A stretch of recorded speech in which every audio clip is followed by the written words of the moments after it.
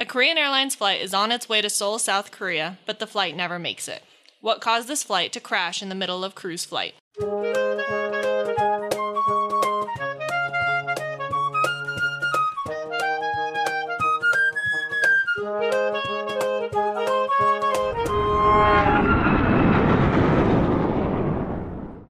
Welcome back to the Hard Landings podcast, everybody. I'm Nick. I'm Miranda. I'm Chrissy. Today we have... I'm Paige.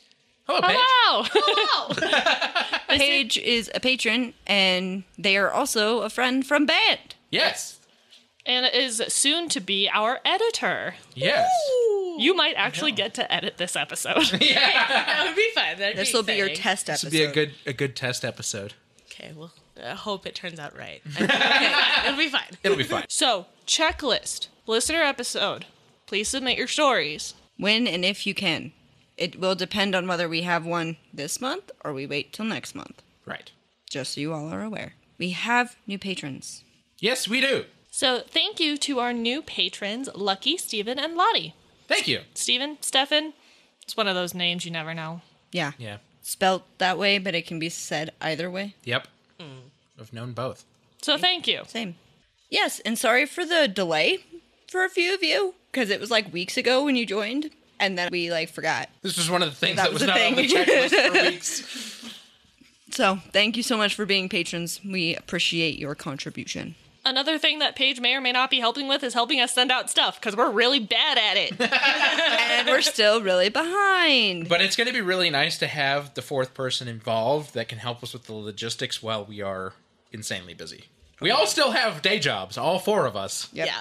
And we need help. I really don't do anything with my job or life, so Paige- this will be fine. Paige listened to the be most great. recent post episode and was like, are you guys okay? That was the one where we were about. Oh my god, we have so much to do now. Also, to be fair, before your trip, I think at one of the rehearsals, reached out to Nick and was like, "Are you guys okay? Can I please help?" Because, oh my god, the stress, it hurts my soul. Well, Yeah. and I mean, there was a lot of stuff that went to that because we couldn't record for a week because Right. Christy was absolutely dead. Oh my god. Yeah. So that was fun. Hi, hello. I am back from the dead. So now, Okay, I think that's all for housekeeping.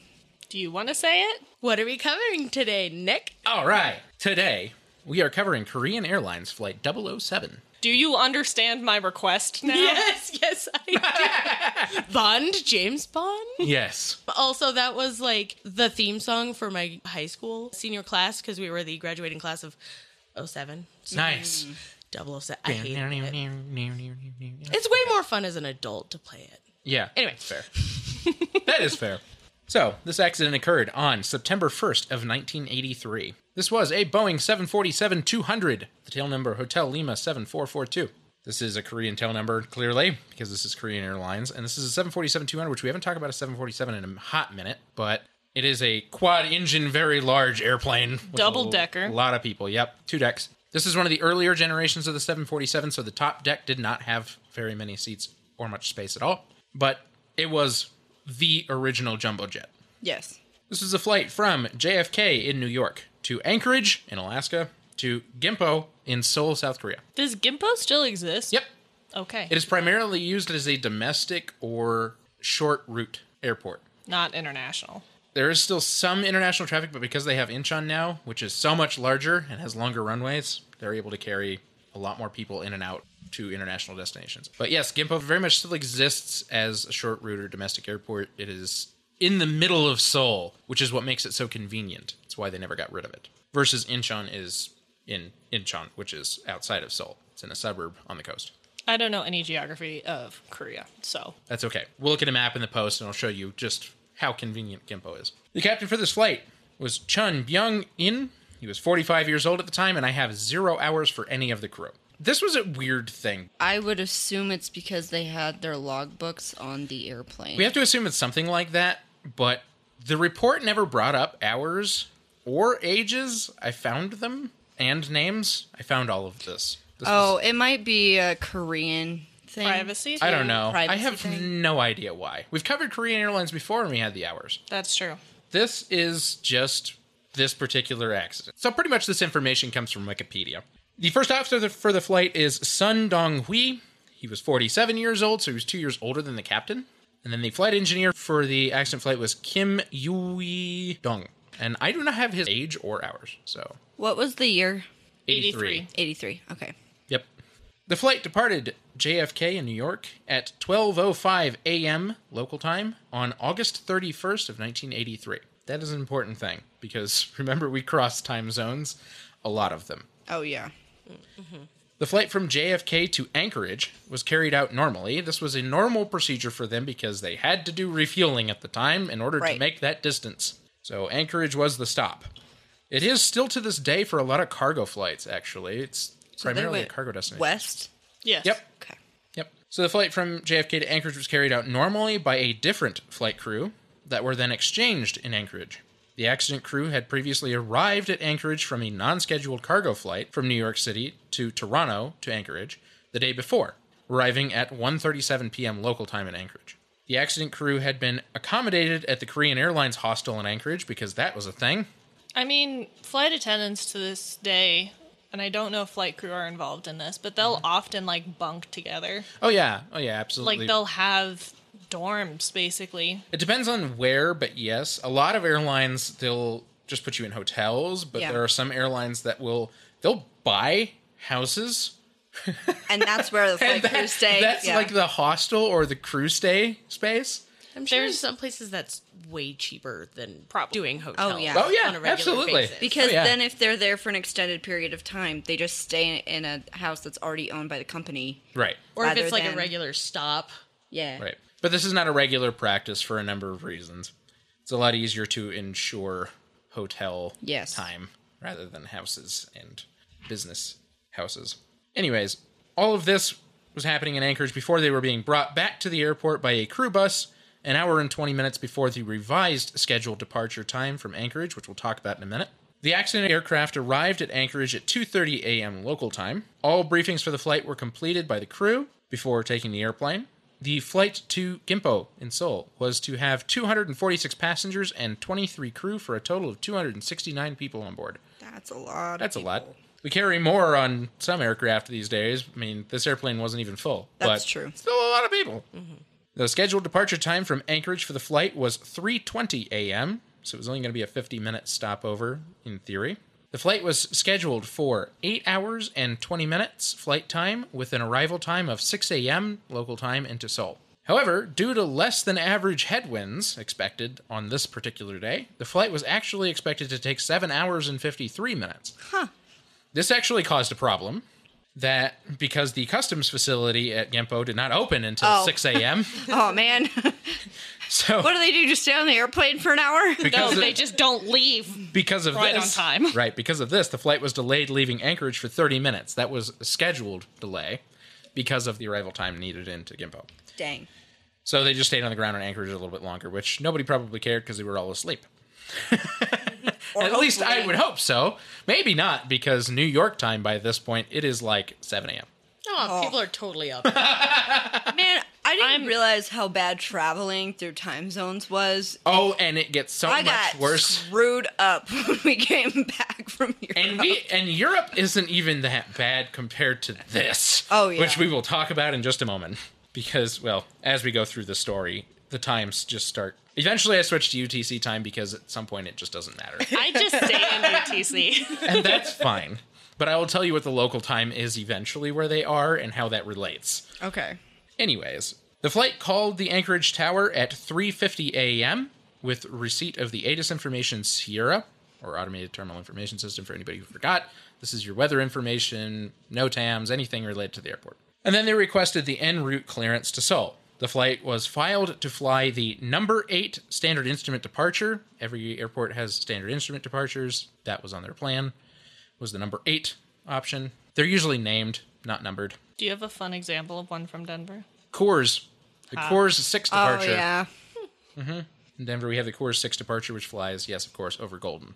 Thank you. Obviously. But, That's where the Coors factory is for those of you who are not from Colorado. yes, and these departures usually have related things on their Waypoints. waypoints. So, like bubbly, things like that. So, it's a whole thing.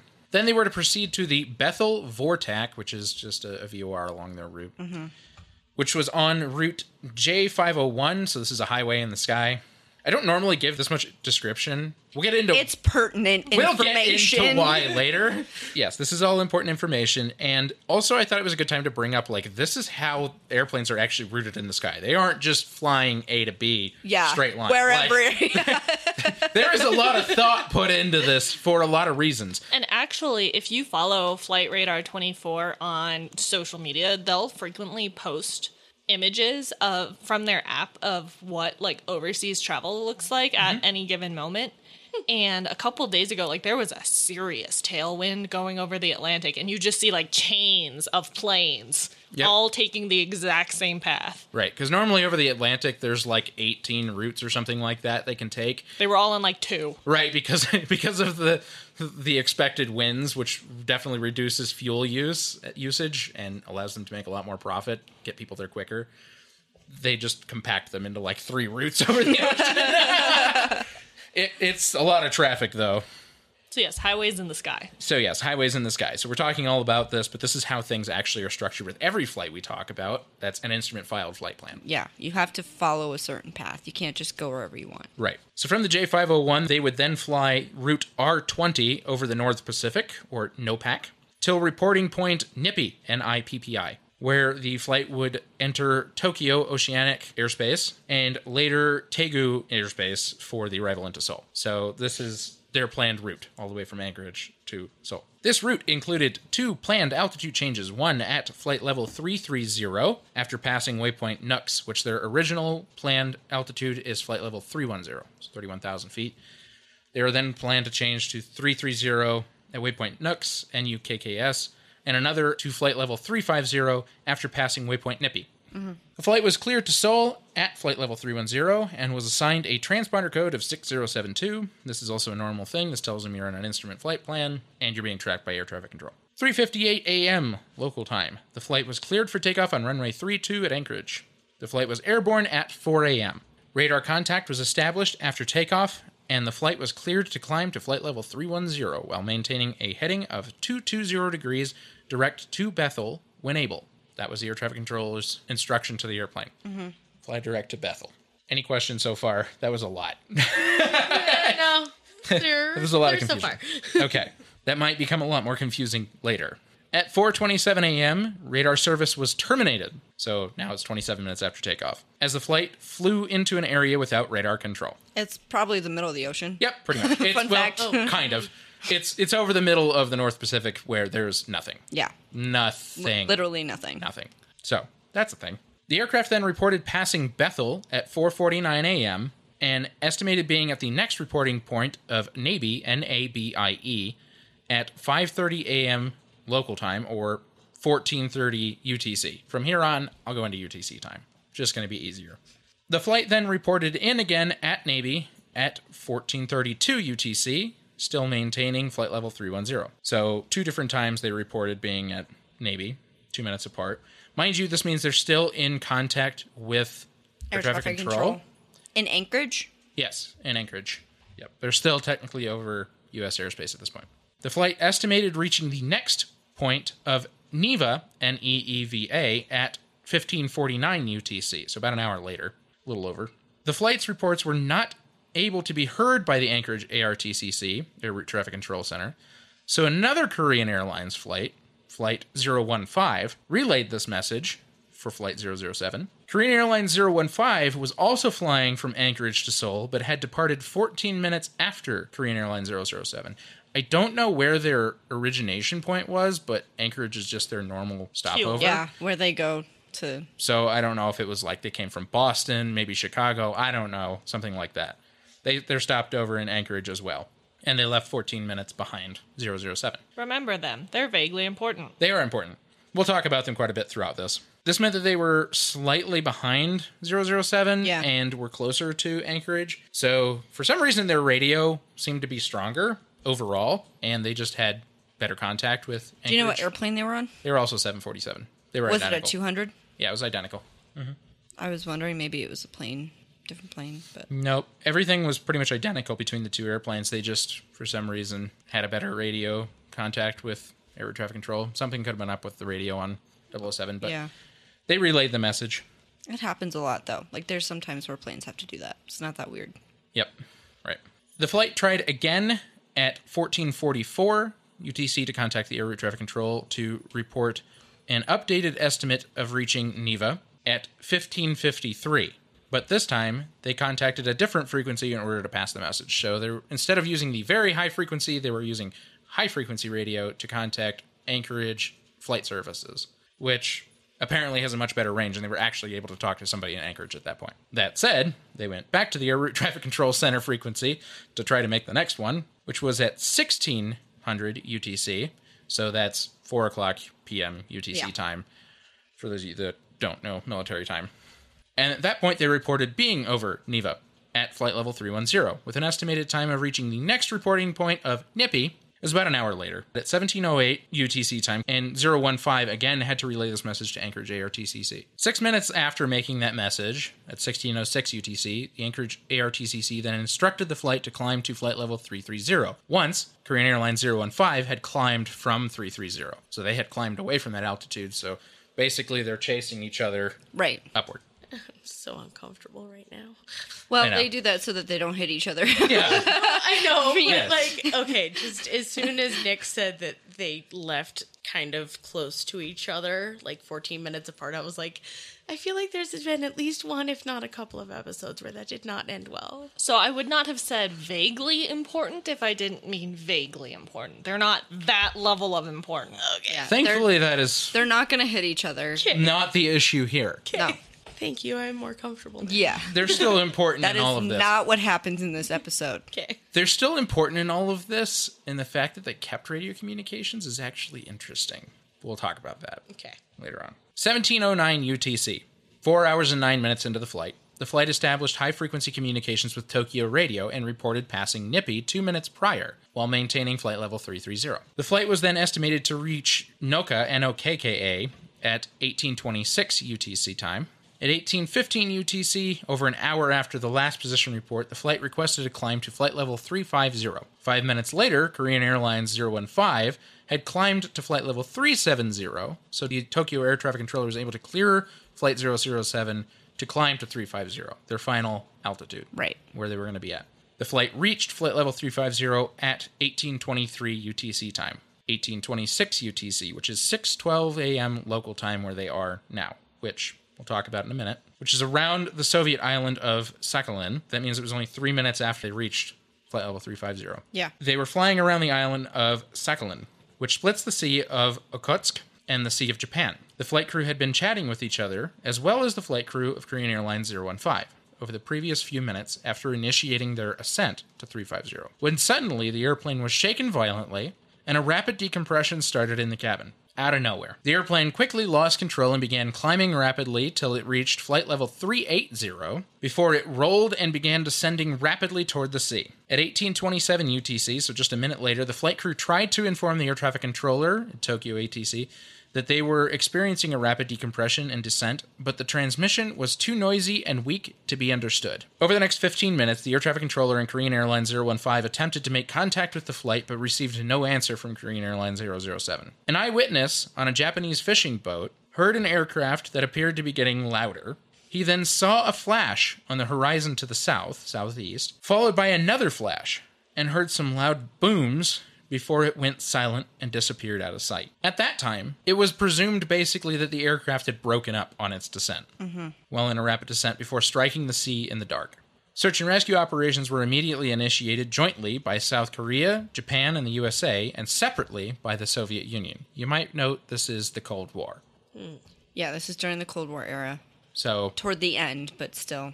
they were not participating, they were doing their own search and rescue operation. That said, about 6 hours after the disappearance of the aircraft, the South Korean government issued an announcement that the plane had been forced to land abruptly by the Soviets and that all passengers and crew were safe. That was an enormous misstep by the South Korean government. I didn't even know that happened, and I know what happened for this episode, so Yeah. that's really disappointing. Come on, Korea. Get your butt together.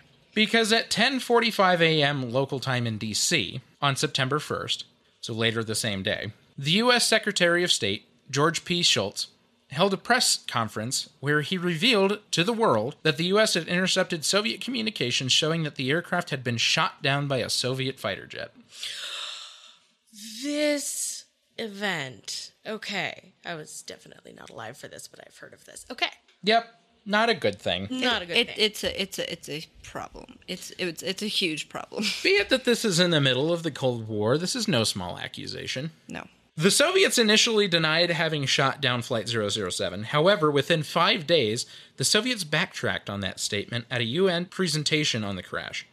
They claimed that the aircraft was shot down in Soviet airspace after ignoring warnings. So they claimed that it was basically warranted. The search efforts continued, but there was not much to be found as the exact location that the airplane impacted the sea was not known. The airplane had not been in any Allied radar area at the time that it was shot down, and the Soviets were claiming not to know the location either. It was quickly deemed apparent that there were no survivors, however. All 269 on board perished in the crash, unfortunately. I mean, when you have a plane traveling very fast toward a body of water, Yep. most likely. Yeah. Yep. 8 days after the crash, some human remains and other articles such as clothing and small aircraft parts began washing ashore in Hokkaido, Japan. It was presumed that they were ending up there having washed in from Soviet waters due to currents. But this is coming from the Sea of Japan. So they kind of have an idea that it was on the south end of Sakhalin Island. That is pertinent. This continued for some time. Water searches would be continued as well, however, by all parties for quite some time, just like everything washing up on shore. Is that all you got? That's it for now. There is so much more on the search and rescue operations we're not going to get into. I mean, if you really want to read on it, please read on the Wikipedia page. But most of it's not pertinent. It's about which vessels were where, how many people were involved. There's a ridiculous amount of information on the Wikipedia page. It is absurd. And it's unnecessary because really all we know is that they were searching for the aircraft, but there was some very key things. Oh, wait till we get there. Happening in the meantime. There's going to be a little bit of rage on this episode. There's some things I'm so excited. happening in the meantime. Even because I know what happened. Oh, God. All right. So, this investigation was a mess. Yes. Obviously. Yeah. Cold War. Yeah. Yes. So, per the ICAO, the investigation is to be performed by the country where the aircraft crashed. So technically, the Soviet Union. Yeah, Correct. that's not happening. No. The country of registration, South Korea. The country of the air traffic control under which the aircraft was flying. Japan.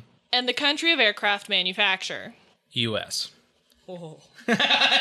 This is not a good combination at the time. Yeah, no one there liked to get along with each other. No. At all. Furthermore, any country who had citizens on board had a right to participate in the investigation. Oh, yeah, that's right. So, Australia, Hong Kong, Canada, Dominican Republic, India, Iran, Japan, Malaysia, the Philippines, South Korea, Sweden, China, Thailand, UK, US, and Vietnam had one refugee from South Vietnam in the US. So, there's a lot of people who could say, I want to be involved.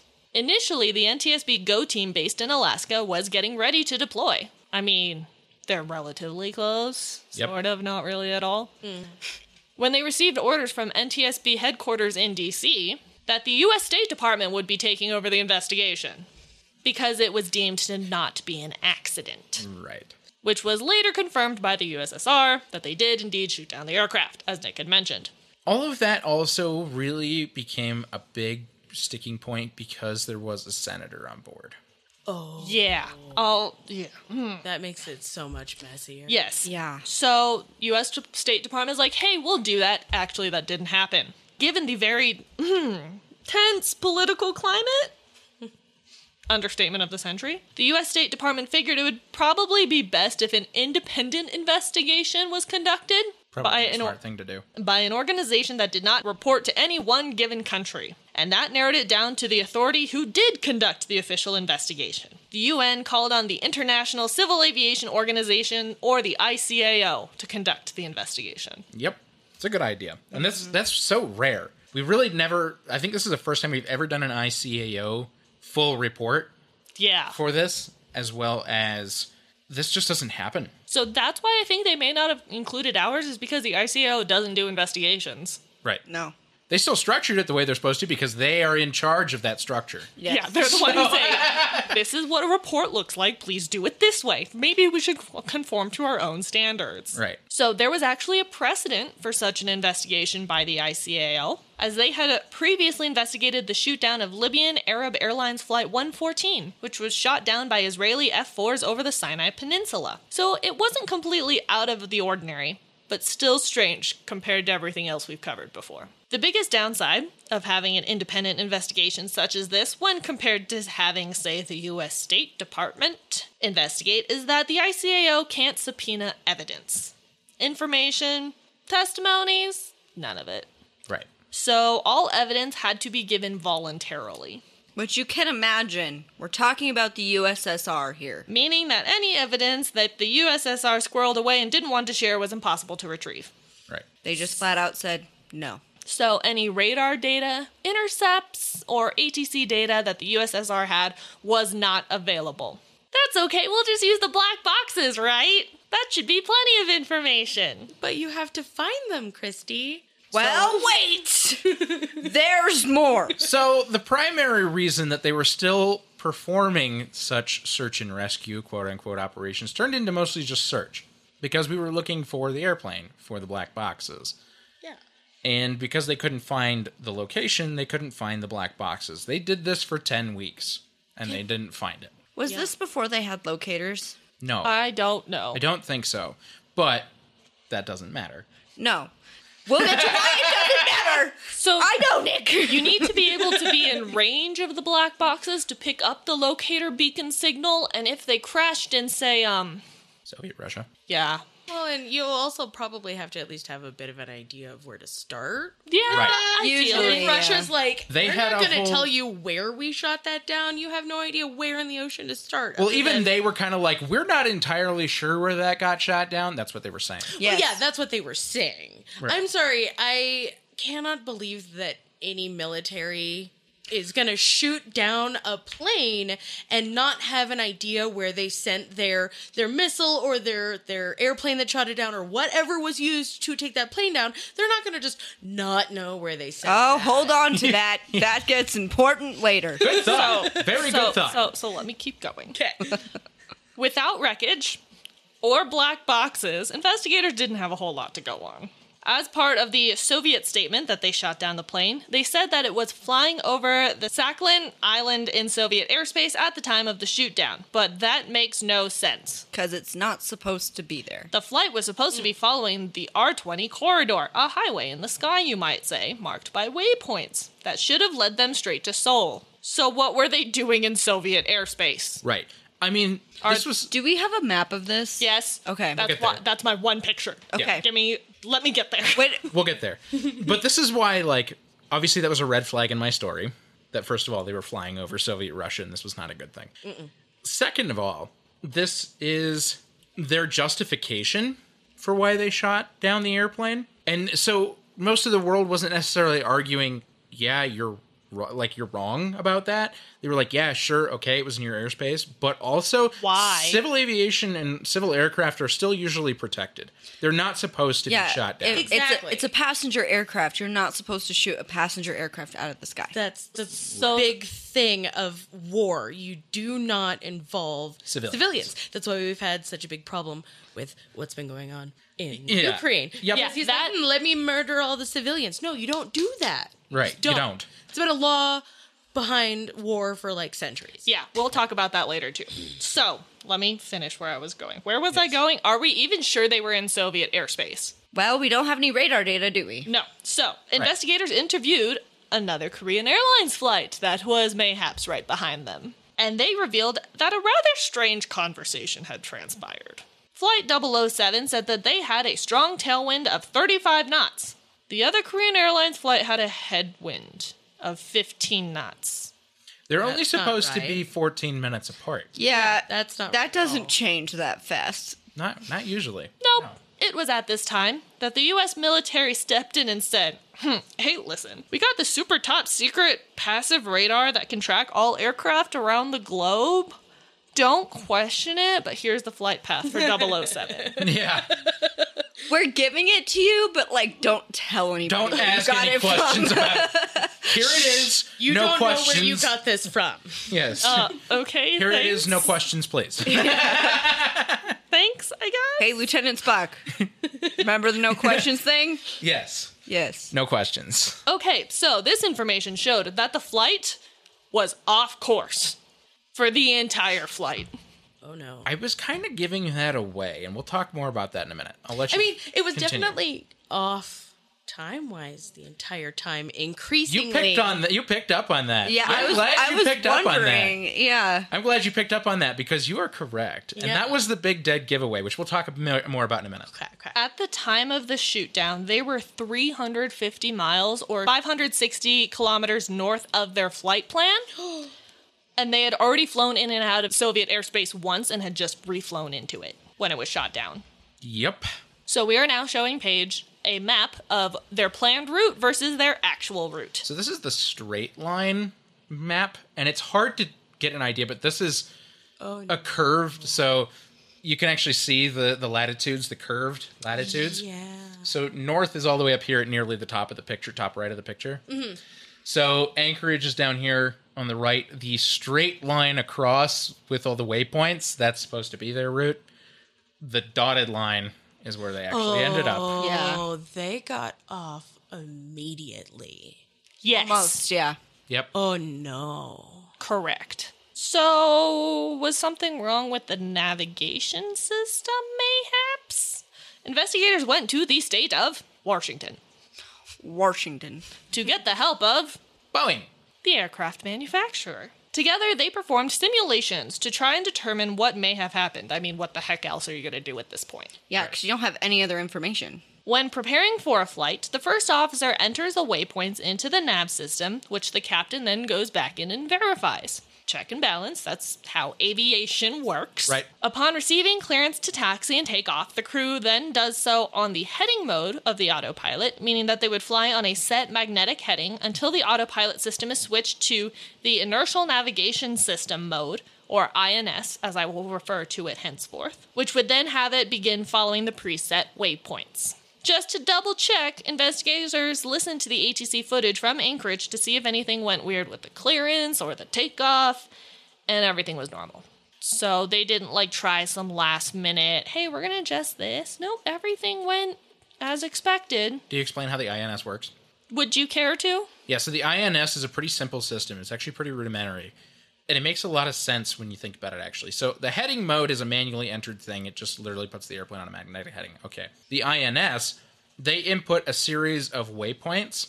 In the form of coordinates. In the form of coordinates. Okay. And what it knows about those coordinates is based on where the airplane starts. So what they also have to do is put in the exact position of the airplane at startup. So they do this and it's the first officer's responsibility per Korean Airlines to put in the initial position, and they put in the initial position as Anchorage.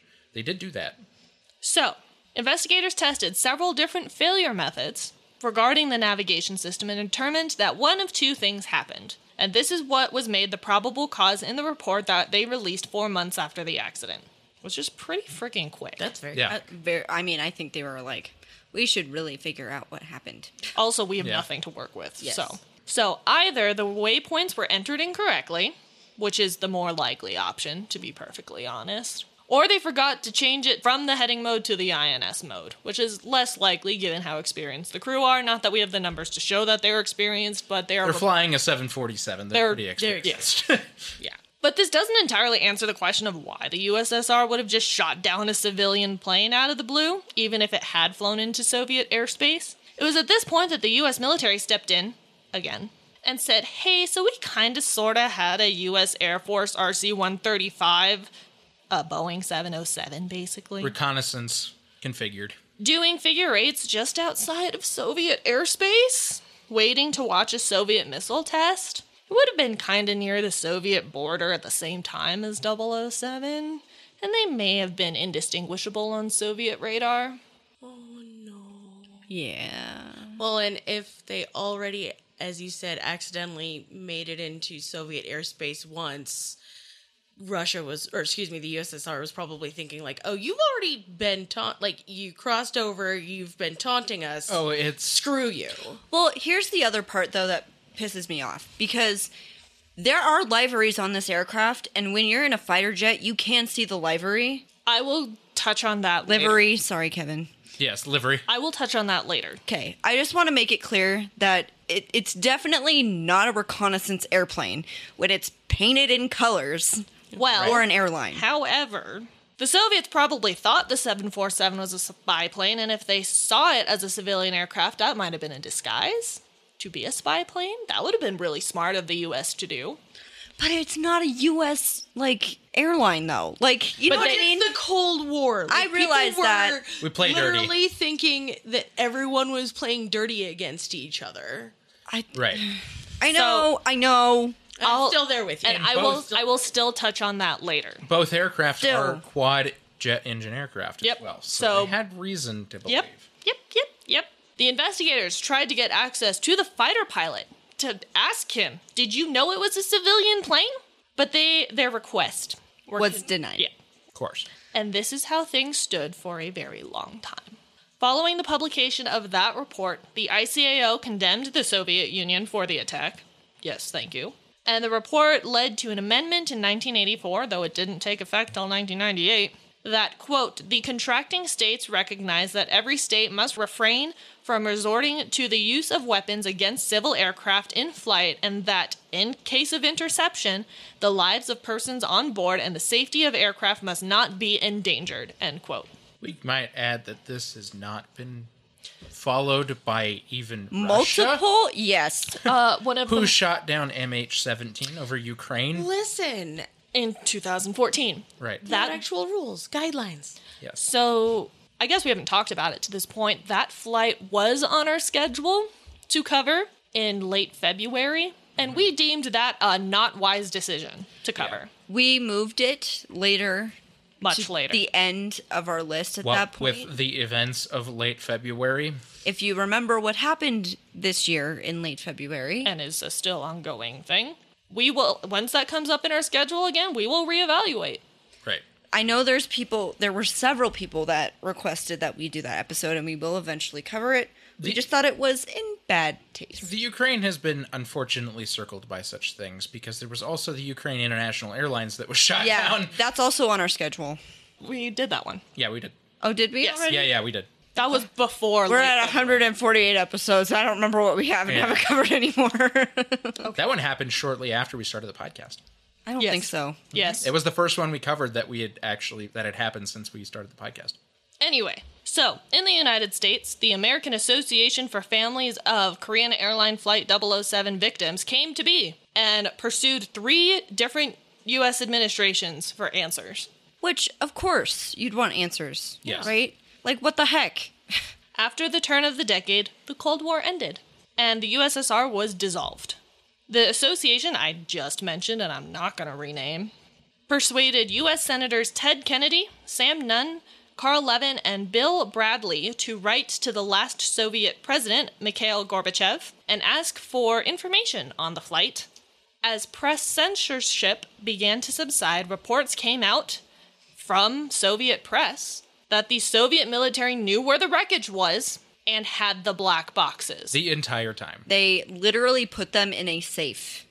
I'm not surprised literally at all. Honestly, I won't be surprised if it doesn't end up being that Gorbachev was like, actually, I ordered that. He did.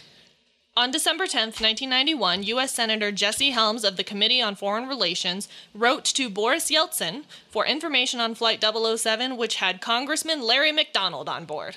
Yep. The new Russian government wanted to distance themselves from their past. So the new administration made some shocking statements. 1 month after the accident, the Soviet government had found the wreckage at the bottom of the ocean and were able to retrieve both black boxes.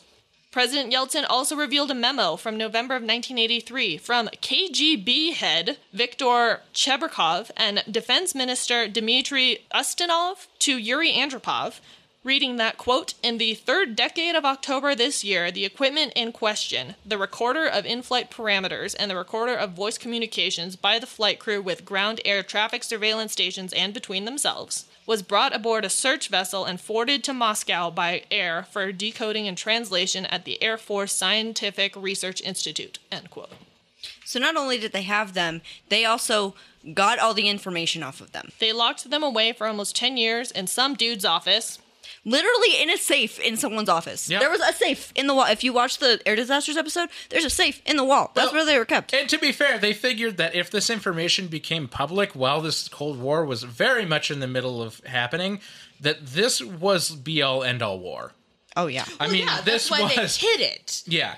They were Because- like, and no, they we know lied. nothing. We know nothing. If it had come out before the dissolution of the USSR that Gorbachev had ordered this, it would have been all-out war. Right. We would have gone from a Cold War to a very, very hot one very quickly. Yes. So I took a couple of notes. They're not direct quotes. I failed to write the direct quotes. I can't type that fast. From the episode that quoted whosever office it was. I can't remember whose office it was, but he said, I had them in a safe in my office. It was a big international secret. It bothered me immensely.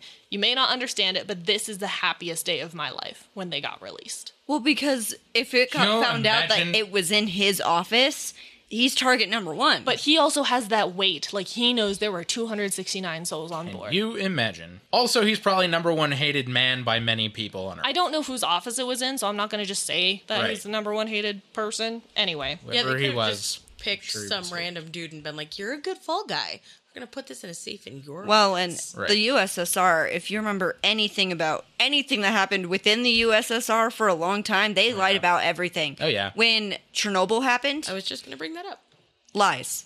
Nothing happened. Everything's fine. And they're like, well, why are we getting levels in Switzerland of this ridiculous Right. amount of radiation? No, something happened. And Right. eventually they couldn't hide it anymore. I actually have a friend who was in school in East Germany at the time. She was doing an exchange school, and the Geiger counters on the outside of, they put them outside of school windows, to measure the radiation levels, and they were going off like crazy all day, all the way out in East Germany. Yeah. They That's literally insane. could not leave their school for like weeks.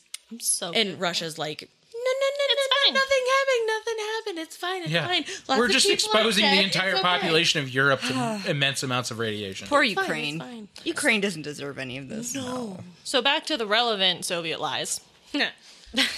They locked the black boxes in some dude's office for 10 years until September 11th of 1992. Okay. Different year. Yep. When President Boris Yeltsin acknowledged they had them and would hand them over. In a big official ceremony at the Kremlin in October of 1992, with a delegation of families and U.S. State Department officials in attendance, partial transcripts of the CVR were handed to the Korean Airlines family delegation. In November, Yeltsin handed over the 2 recorder containers to President Roh Tae-woo of Korea, but not the tapes. I'm not. It looked really like ceremonial and crap, and it was a farce. The tapes were later actually given to the ICAO, which, yes, is probably the correct thing to do, Yep. after the ICAO voted to reopen the investigation. The renewed investigation took place in, any guesses? NTSB? Washington. Washington? No, Yeah. Paris. Of all places. I knew that. Well, good for you. So that the BEA could transcribe the tapes, since they're also technically not involved. And the new investigators included Japan, South Korea, the United States, and perhaps most surprisingly, an avionics expert from the Russian Federation. Yeah. Ta-da! We can all work together, hand in hand. Or so we thought. I mean, I love how we had that farce for a while. We can all be friends. No, we can't. No, we can't. so on May 28th of 1993, the ICAO presented its second report to the UN, which all information henceforth in my script is from.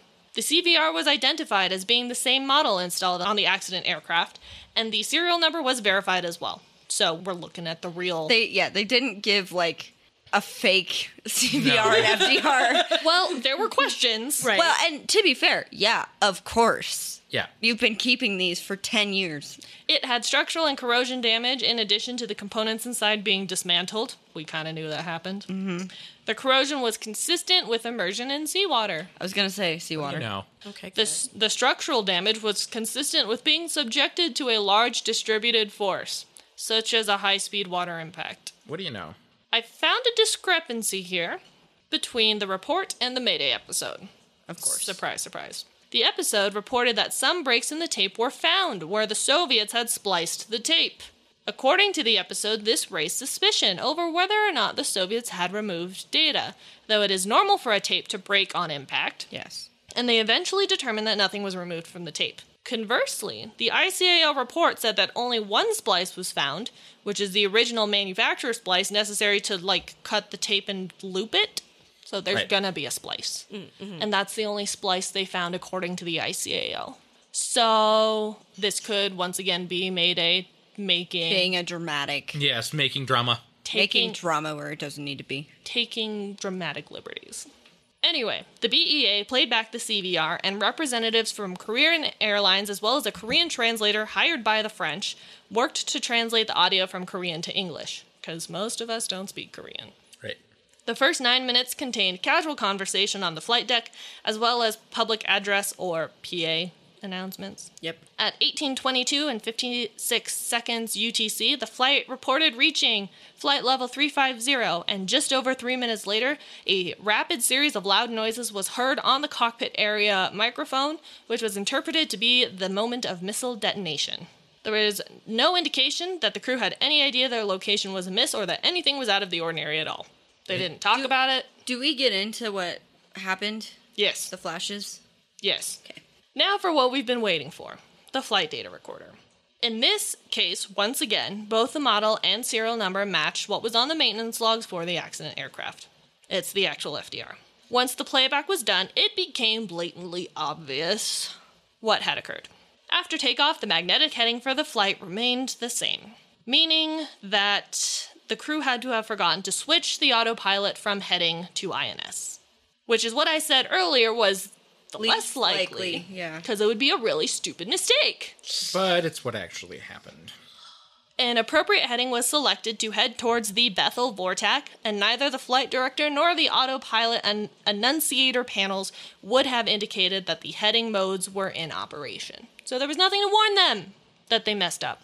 After the missile detonated, which was marked by a tiny loss of data, as well as an increase in vertical acceleration, a maximum rudder deflection was recorded, when it had previously been near neutral, indicating that one of the two cables or their attachments from the rudder pedal to hydraulic actuators had failed. The horizontal stabilizer was recorded well out of its maximum range of movement, indicating yet another failure. Initially, the aircraft pitched up and vertical acceleration increased to 1.2 Gs, but there was no control column movement, and then the aircraft rolled to right wing down. The cabin altitude warning was heard, and the aircraft was climbing at 7,000 feet per minute before the control column was moved forward. The vertical acceleration reduced to 0.82 Gs, and the engines reduced power. The aircraft rolled to left wing down, and a crew member reported that the speed brakes were coming out, though nothing showed that that actually happened. Right.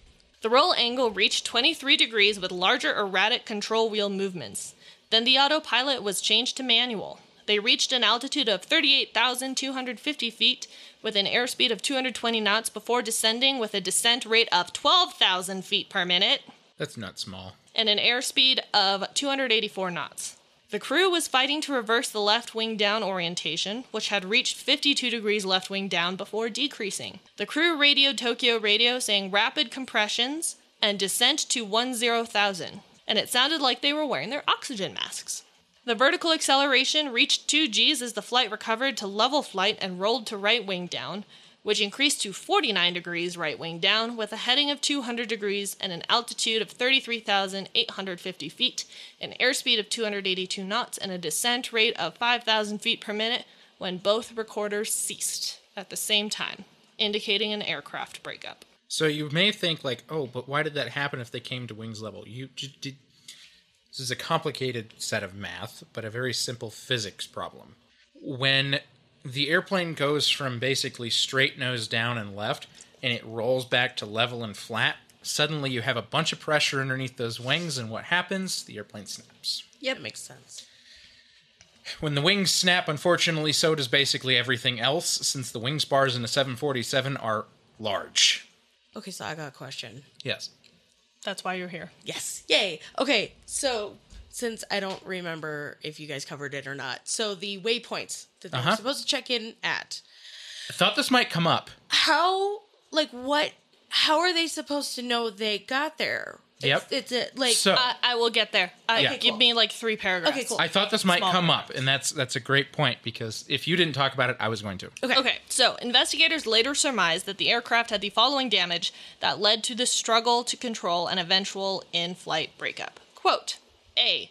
Failure of a rudder control cable or one of its attachments. B. Failure of a crossover cable between the left inboard and right outboard elevators. C. Damage to the synchro monitoring the stabilizer angle for the digital flight data recorder that was mounted just aft of the stabilizer center box or of its mechanical installation or wiring. D. Failure of hydraulic systems numbers 1, 2, and 3. ooh. This is also kind of familiar. E. Structural damage in the region of the left inboard elevator that significantly reduced its aerodynamic effectiveness. And F. Puncturing of the pressure cabin with holes in the order of 1.75 square feet. End quote. Now, the question that was raised by Page was why the crew didn't notice that they were so far off track. It was found that the computer would have continued to display their continued waypoints as if they had been crossing them, when in fact they weren't anywhere near them, but they were perpendicular to them. Yeah, so they were across from them. So they were at a quote-unquote correct heading, but they weren't where they were supposed to be on that heading. And what tells them that they crossed it is it switches to the next point. Okay. Because the computer was just automatically then switching to the next waypoint, they assumed, oh, we just crossed. But for some reason, it wasn't occurring in their mind, man, we crossed that really late. Yeah. So, Okay, but it's something the computer tells them. yes. Yeah. So, more on that. Quote, reasonable forward time estimates were possible in the off-track condition because the INS calculated time to go along the desired track and not from the actual position to the position of the next waypoint. The time would therefore run towards 0 as the next fictitious waypoint was approached, end quote. So basically, the computer was telling them it's going to take this long from you to go from this waypoint to the next waypoint instead of it will take you this long from where you are to the next waypoint. So it was always going to 0. Right. But then it would probably just stay there until they actually crossed. No, it didn't, like, it would go to 0 as they crossed perpendicular to Yeah. it. So they had no way of really knowing that they weren't at the actual waypoint. Right. The crew was very close to realizing their error during the exchange with the other Korean Airlines flight when they discussed the difference between their wind situations. Yes. It's one of those things where you're like, you were so close. You were so close. You almost figured it out, but you didn't. But even then, it was already too late. Yeah. What they didn't know is they had a fighter jet already on their tail. Yep. Oh, no. Okay. Yeah. Well, and so I don't actually have a good point to talk about this, but the Soviets had already scrambled fighter jets the first time they entered Soviet airspace, but the fighter jets were too slow to reach them before they went back out into international airspace. So, do we know how early into their flight they initially entered Soviet airspace? Like, how So, long were they being followed? This is a or complicated. tracked? This is a complicated question because you'll have to look at the map for this. Yeah. But I can't answer this, and it's pretty apparent actually here because they highlighted the Soviet airspace. But what they actually highlighted was the Soviet air traffic control. The path that they normally would take stays just outside of Yeah. Soviet control, which are these boxes. Oh. Each one of these, the FIR, that's an instrument, a radio. Oh, okay. So they radio had control area. not So- been out there for very long before. They were in technically Soviet controlled airspace for a long time, but they're over international waters, which is considered a no-go. They cannot be fired upon. Yeah. Where they were in actual Soviet airspace, where they can be fired upon, There was a name for that place that they flew through. it's right here. It starts with a K. Yes, Kamchatsky. Yeah, something like that. Yeah, which is the big giant peninsula right here that stretches out of Soviet Russia, and then they flew over. This is the island. So this they got scrambled upon, but they never found the jet. And then okay, gotcha. Okay. Yep. So, the ICAO was still unable to interview the fighter pilot. But they were given articles that were published by Izvestia in January of 1991, who had extensive interviews with the fighter pilot, and these were confirmed as being authentic by the Russian Federation. So, Gennady Osipovich was the fighter pilot that night. He reported that 1983 had been a difficult year for Soviet interceptor pilots, as there had been numerous intrusions into Soviet airspace by U.S. military aircraft. In the Far East, I should mention. On August 31st, he was based at Sokol, Sakhalin Island, when at 1800 UTC he was ordered to be airborne. 8 minutes later, he was told of an aircraft violating Soviet airspace, which he saw through thin clouds and described as a flying dot with its rotating beacon on. He locked on with his radar sight, staying 13 kilometers behind. He reported to ground command that he was locked on. A short while later, he was ordered to destroy the target, but that order was later rescinded, and he was instead told to match altitude and force it to land. He approached from below and began flashing his navigational lights. He was then ordered to fire warning shots. He fired, allegedly, according to him, more than 200 armor-piercing rounds, but they didn't have tracers, which were these little flare-like lights that are usually used on warning shots to make them more visible. It's dark. He didn't have tracers equipped, according to him. So how would they even ever have seen them? The Russian Federation later argued this point and said that, every 4 rounds one was a tracer. But here's the problem. So, I think they brought this up in the episode, but he's flying behind them. They're flying forward. They don't have radar on board. Normal military aircraft do. So, U.S. military, I should say. I don't know about other military. But the problem is if you're firing warning shots from back here and the pilots are up here, and if you've ever seen a 747 or seen windows on a plane in general, they can't really see too much behind them. Also, the cockpit on a 747, for some godforsaken reason, is on the top deck. It is. Yeah. That's dumb. So if you They really picture it, right, can't see behind them. this fighter jet is behind them, shooting warning shots, even if they had lights on them. Into the night. Into the night, and the pilots aren't going to look behind them. Yeah, They can't see behind They them. can't see. And so they're like, oh, we fired warning shots. So They can't see. Yeah. what he anticipated they would have seen was these lights flying past them, or that's what should have happened if there were tracer rounds. Kind of up in the air if he had tracers or not. He says he didn't. His country says he did. I'm not going to try to speculate on who's right. From the crew, who, first of all, didn't even know they were flying in the wrong place anyways, clearly they didn't see any of that. Those could have been shooting stars for all they freaking knew. Yeah, especially if it's every 4 rounds. Just If that's what they said happened, right? Right. pretty light going by. Okay. Now, here's one thing that every time I think about this, I'm like, why didn't he just make radio contact? There's a really simple explanation. He would have lost contact with his ground command if he changed his radio. Right. Pretty easy answer to that one. I felt really dumb.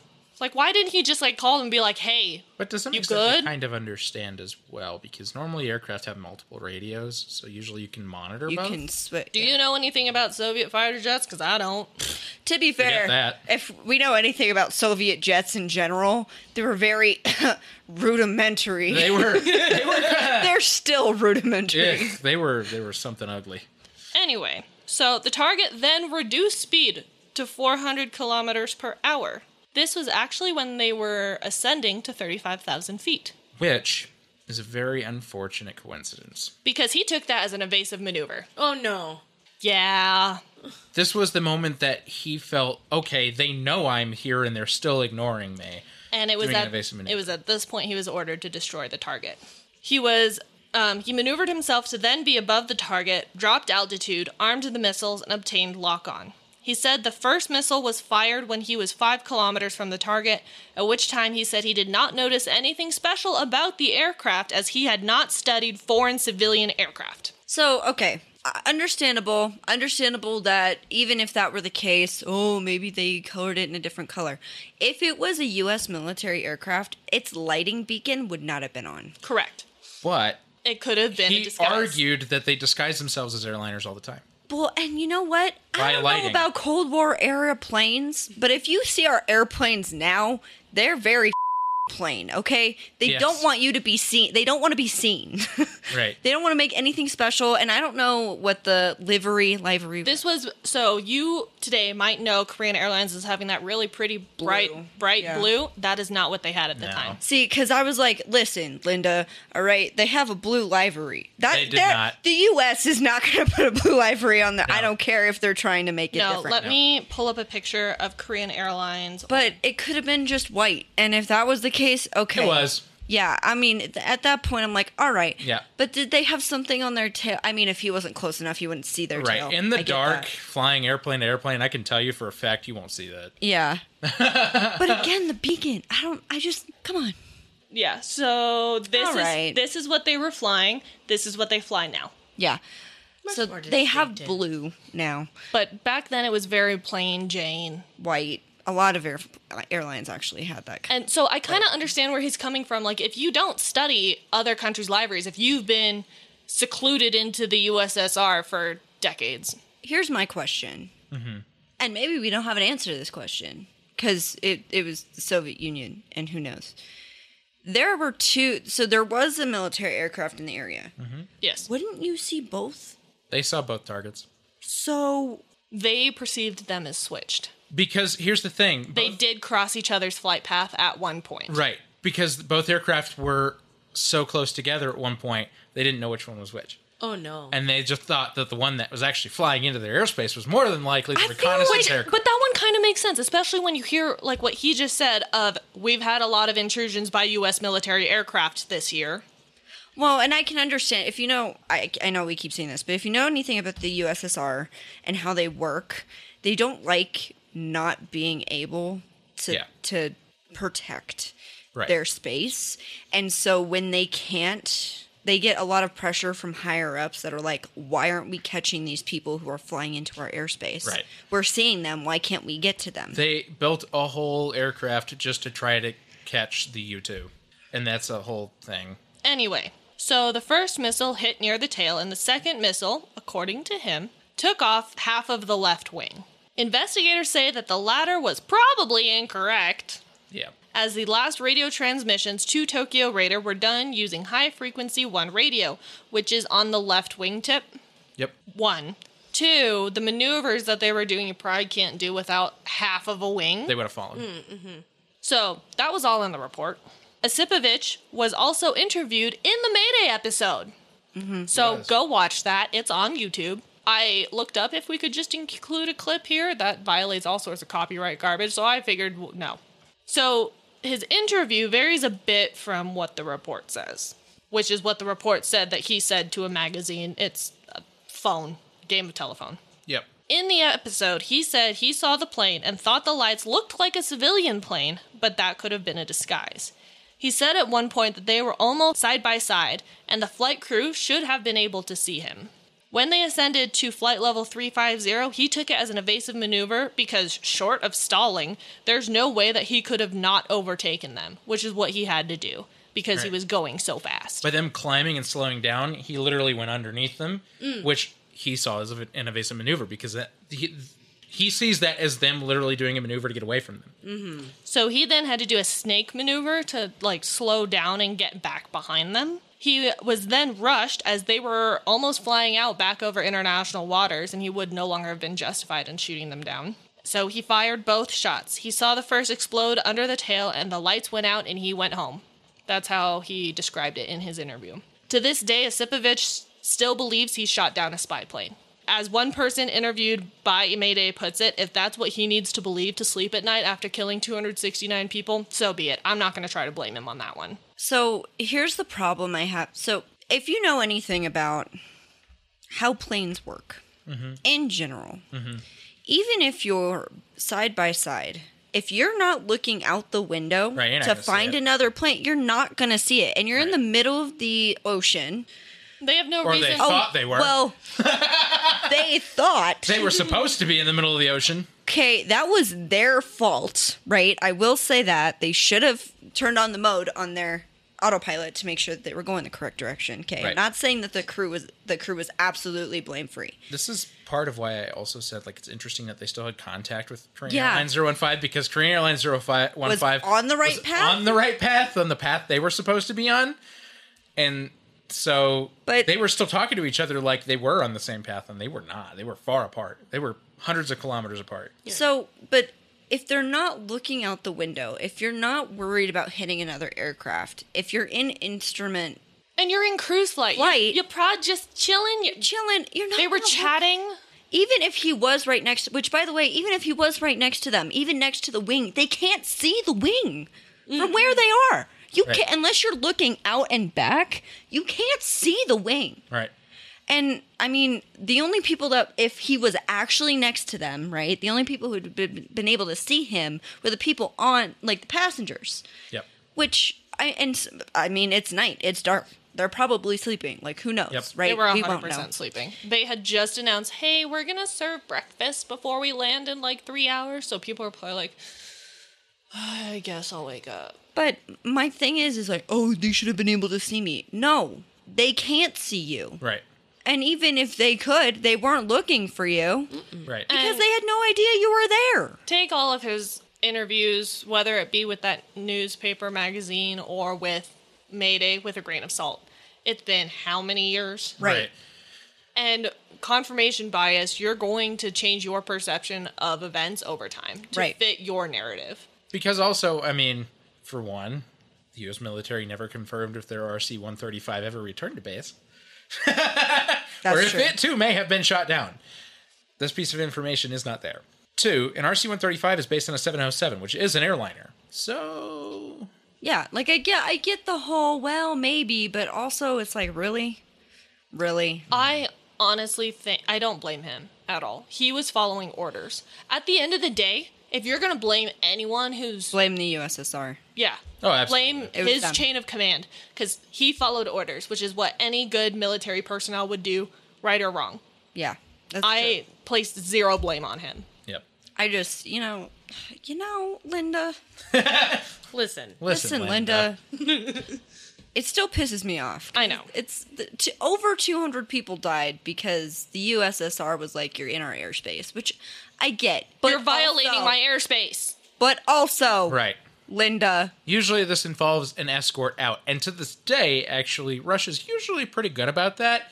Where even if a military aircraft flies into their airspace, they'll usually just intercept and escort right back out. They're like, you ain't Please staying here. Like, you ain't staying here. Well, and it's interesting because I don't know what the exact ICAO rules were at the time of the shoot down, but as I mentioned earlier, they amended it Yes.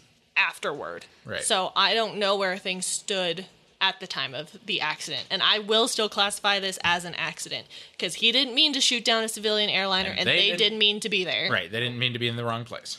So I still call this an accident. Not, I mean, it's intentional, but it's not. It's an accident. Right. yes. Okay. We're gonna End take, of part one. yeah. We're going to take a break and we'll come back and I'll do all the stuff that Nick normally does. Yes. Ryan Reynolds here from Mint Mobile. With the price of just about everything going up during inflation, we thought we'd bring our prices down. So to help us, we brought in a reverse auctioneer, which is apparently a thing.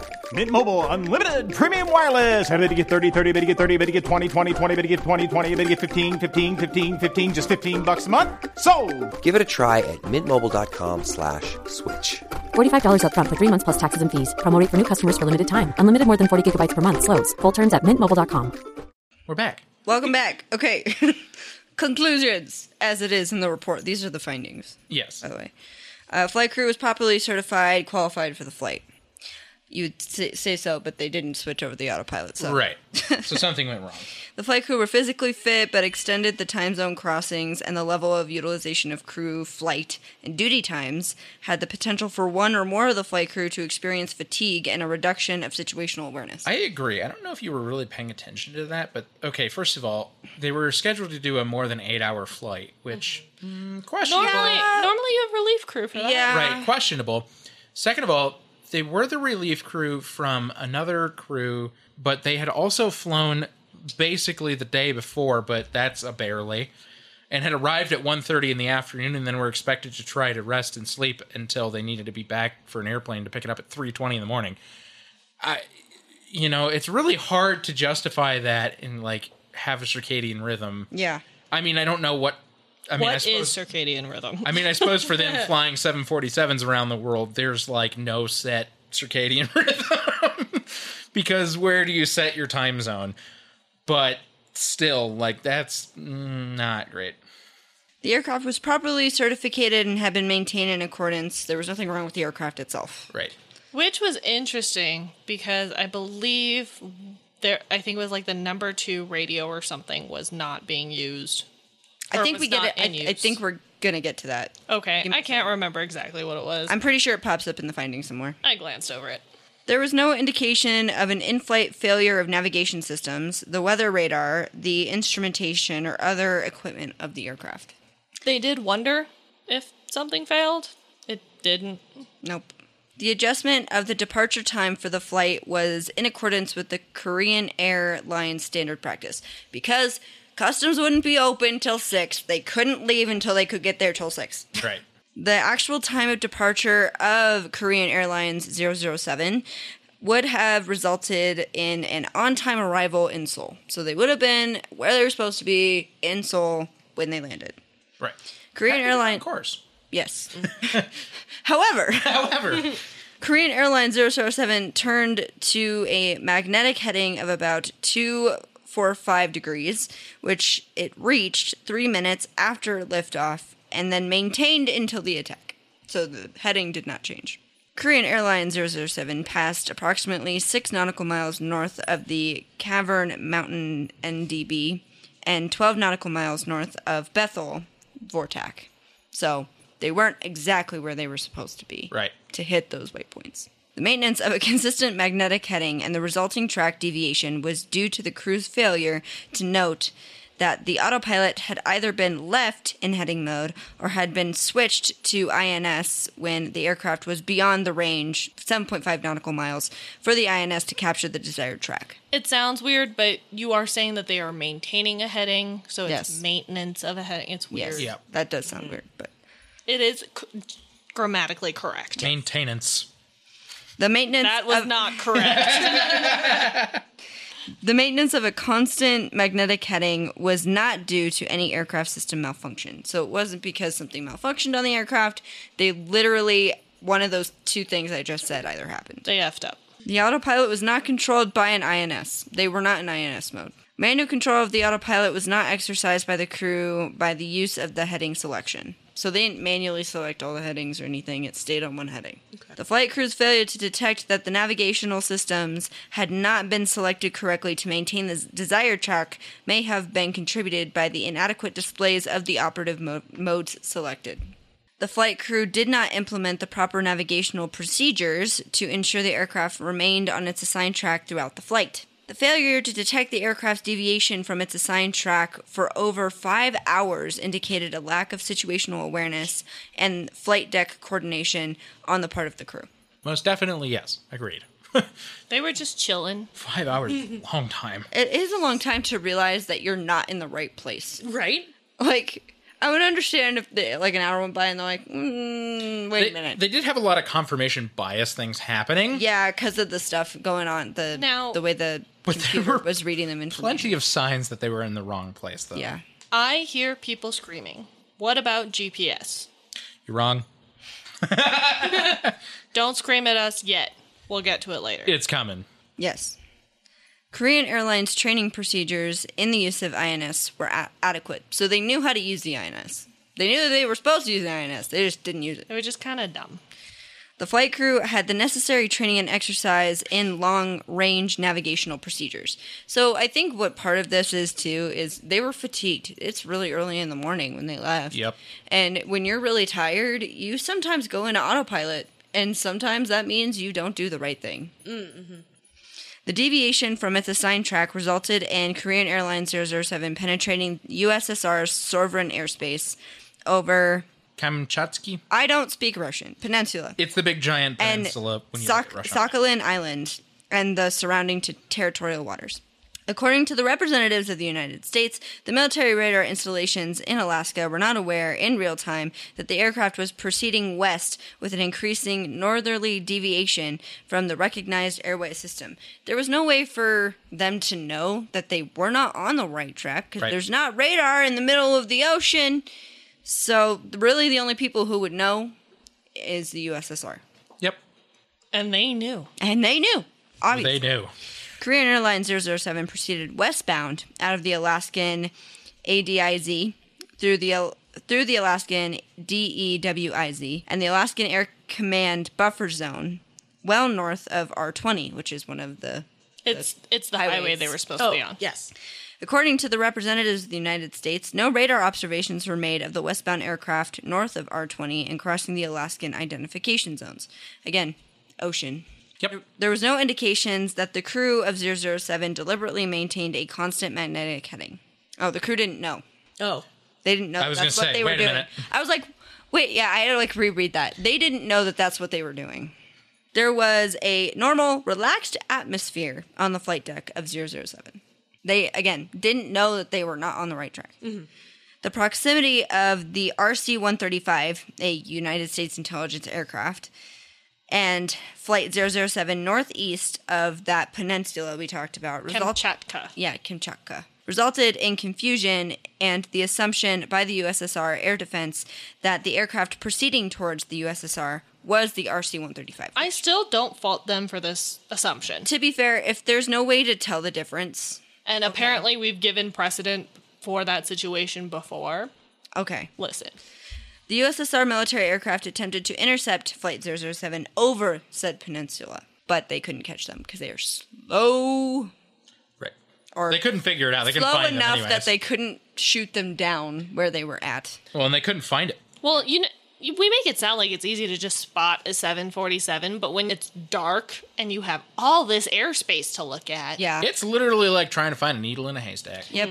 if you ever go up flying, like in a GA aircraft, and you see on your ADSB that there's an airplane nearby, Oh, good luck. I have done that with Brendan where he's like, hey, there's an airplane over here. Can you see it? And I'm like, no. It is. I can't see it. It is a sobering experience, and honestly, it's kind of scary. It's very scary because they're so tiny and yet they can get really close to you without you being able to see them. So I don't know if I've told this story before, but the first time I went up with Nick and his dad, there was a Broncos game going on downtown and they were having a fighter jet do a flyover. And they said there's a TRO. I'm like, okay, fine, whatever. And they're like, there's a fighter jet, keep an eye out. I'm like, where?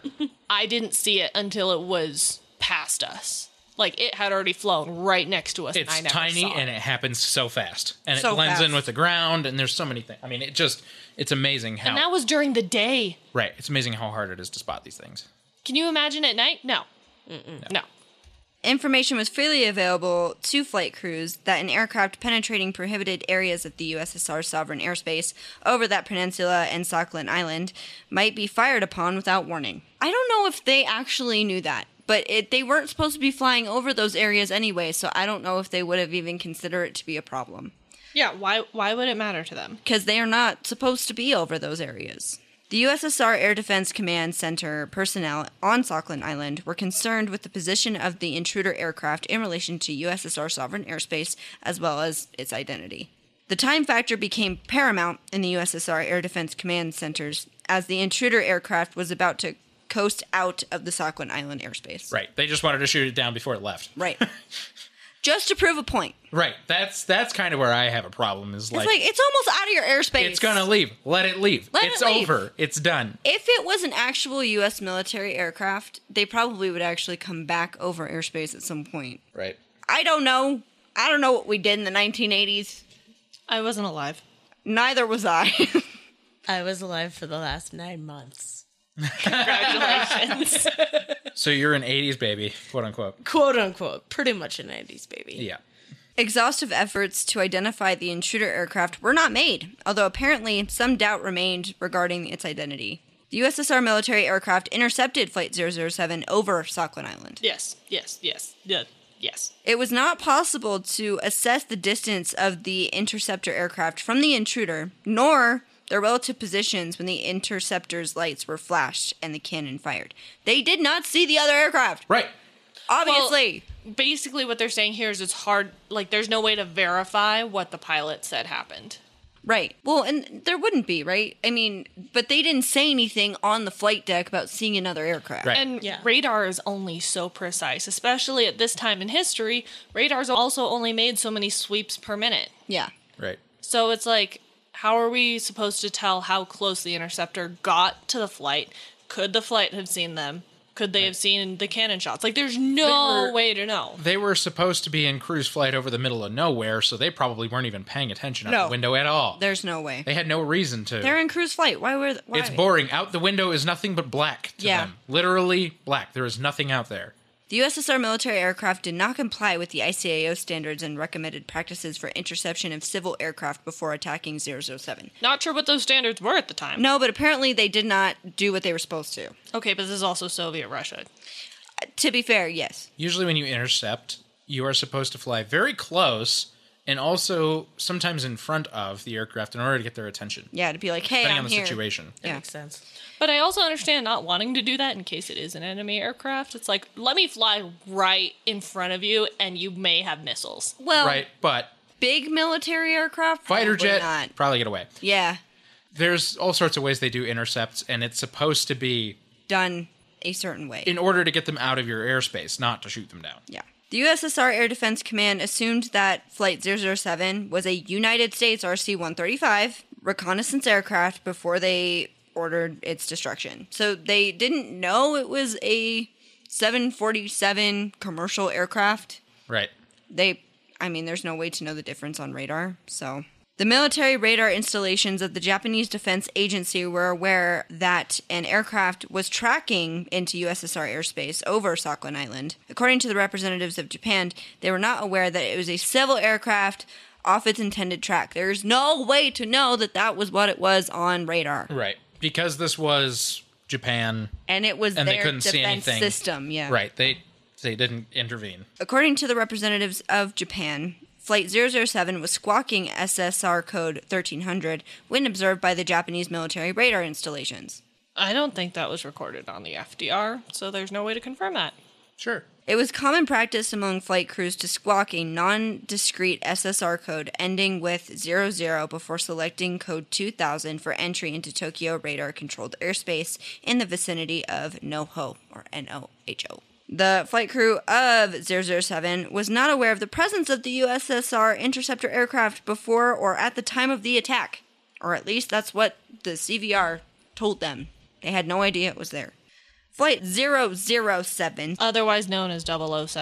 007. It does get referred to that way. was hit by at least one of two air-to-air missiles fired from a USSR Su-15 interceptor aircraft.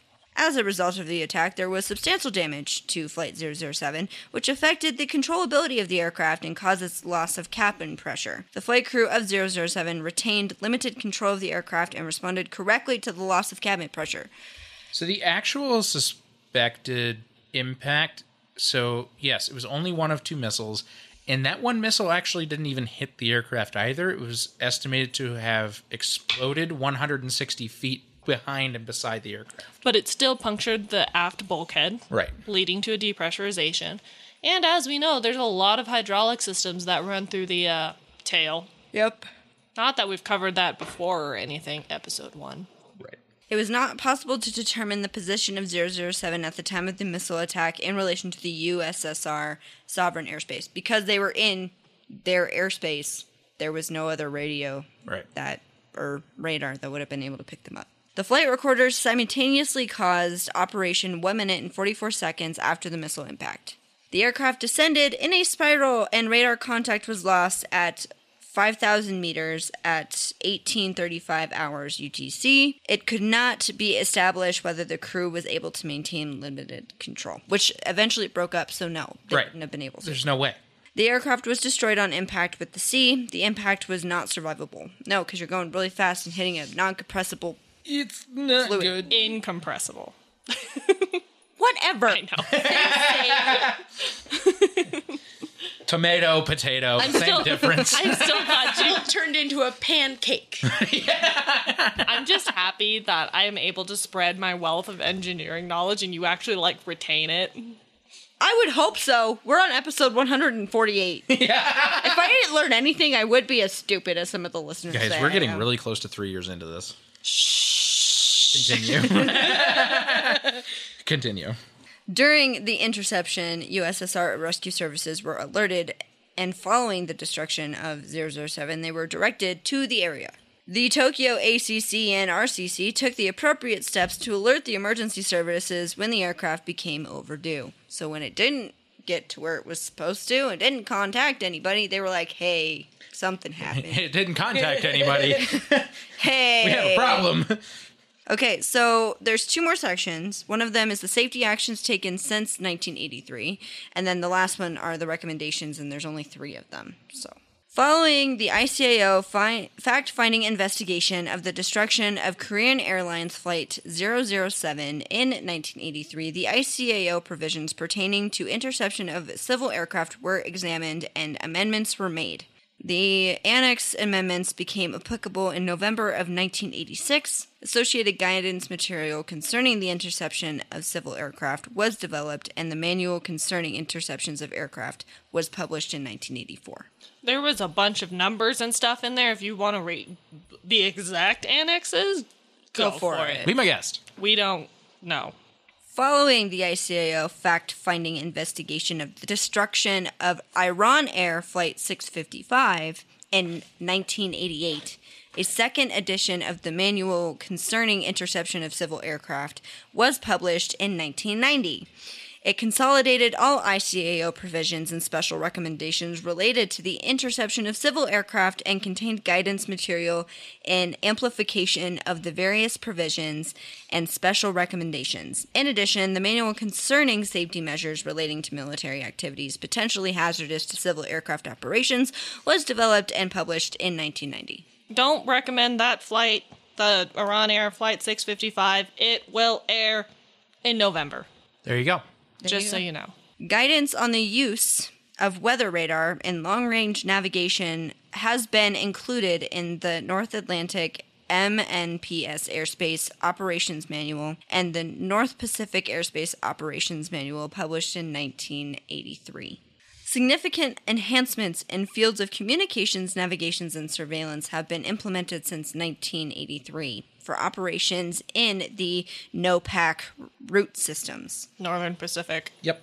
The United States has integrated several civil and military surveillance radars into the Anchorage ARTCC. Air Route Traffic Control Center. Thank you. Mandatory navigation cross-checking procedures have been implemented following the signing in 1985 of a trilateral Yes, that's correct. memorandum of understanding between Japan, the USSR, and the United States. A dedicated voice circuit was commissioned in 1986 between Anchorage, Khabarovsk,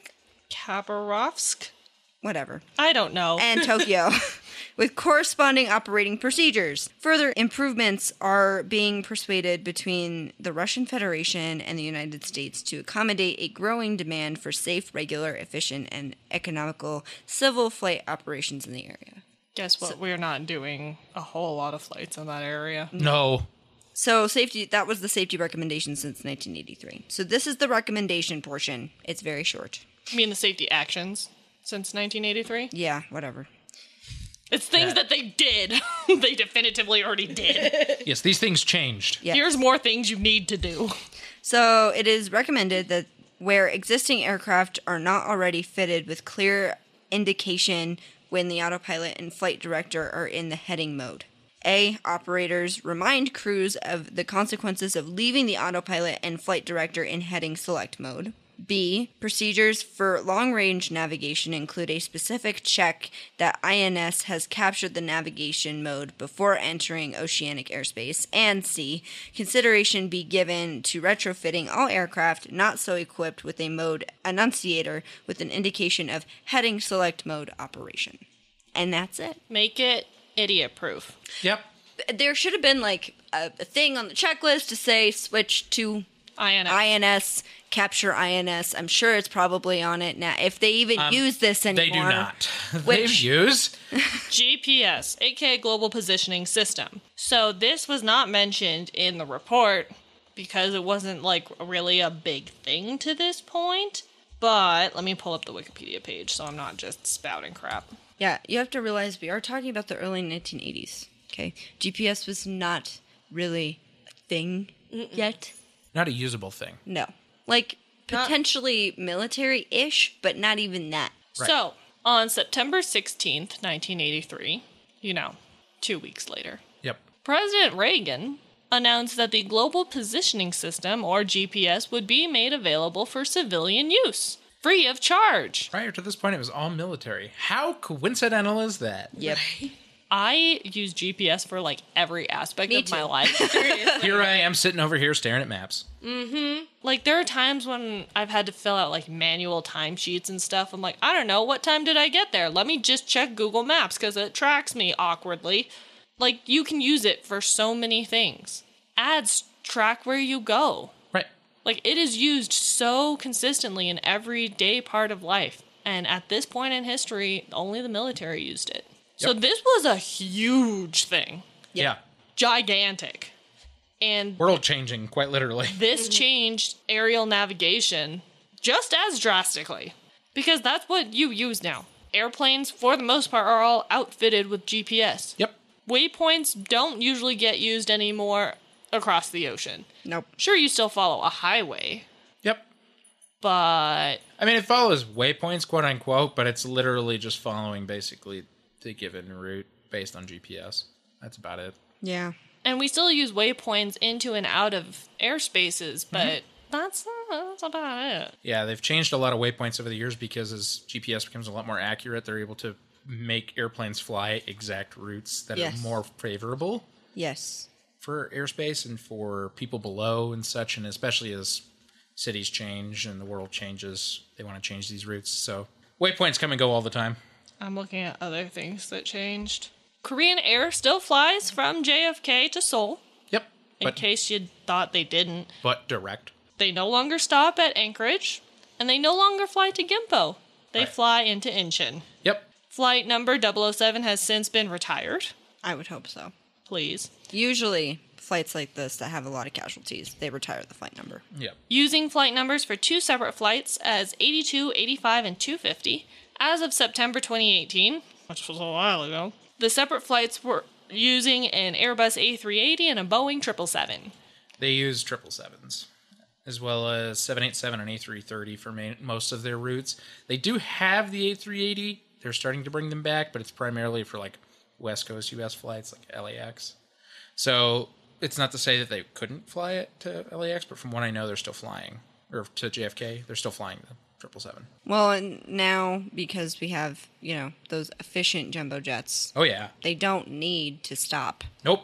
Exactly. They don't need to have a They can- stopover to fuel. They can carry more people with less stops. Yep. So why do any of that? Right. Just cut out the middleman. That's right. The U.S. Korean Airlines 007 Victims Association, under the leadership of Hans Ephraimson Abt, successfully lobbied U.S. Congress and the airline industry to accept an agreement that would ensure that future victims of airline incidents would be compensated quickly and fairly by increasing compensation and lowering the burden of proof of airliner misconduct. This legislation has had far-reaching effects for the victims of subsequent aircraft disasters. Good. Yep. Part of this investigation, which was covered briefly on the Wikipedia page, was that to determine the level of compensation, they had to determine the extent of passenger suffering. So they had to figure out for what period of time passengers were conscious and how much pain they endured. This to me doesn't seem like something we need to figure out. I don't. Not anymore. They're dead. Right. This So feels It useless. couldn't have been comfortable. They established that there were passengers conscious at the time of impact with the water. And that was a factor in determining how much of a payout the families got. I hate all of this. So, there is a crap ton of information on the Wikipedia page that we did not cover because this episode is already freakishly long. If you want to go dive into a rabbit hole, be my guest. There's a lot more interesting information Yeah. about this accident. There's conspiracy theories that we will not entertain. Nope. Nope. So, that was Korean Airlines Flight 007. Yes. AK 007.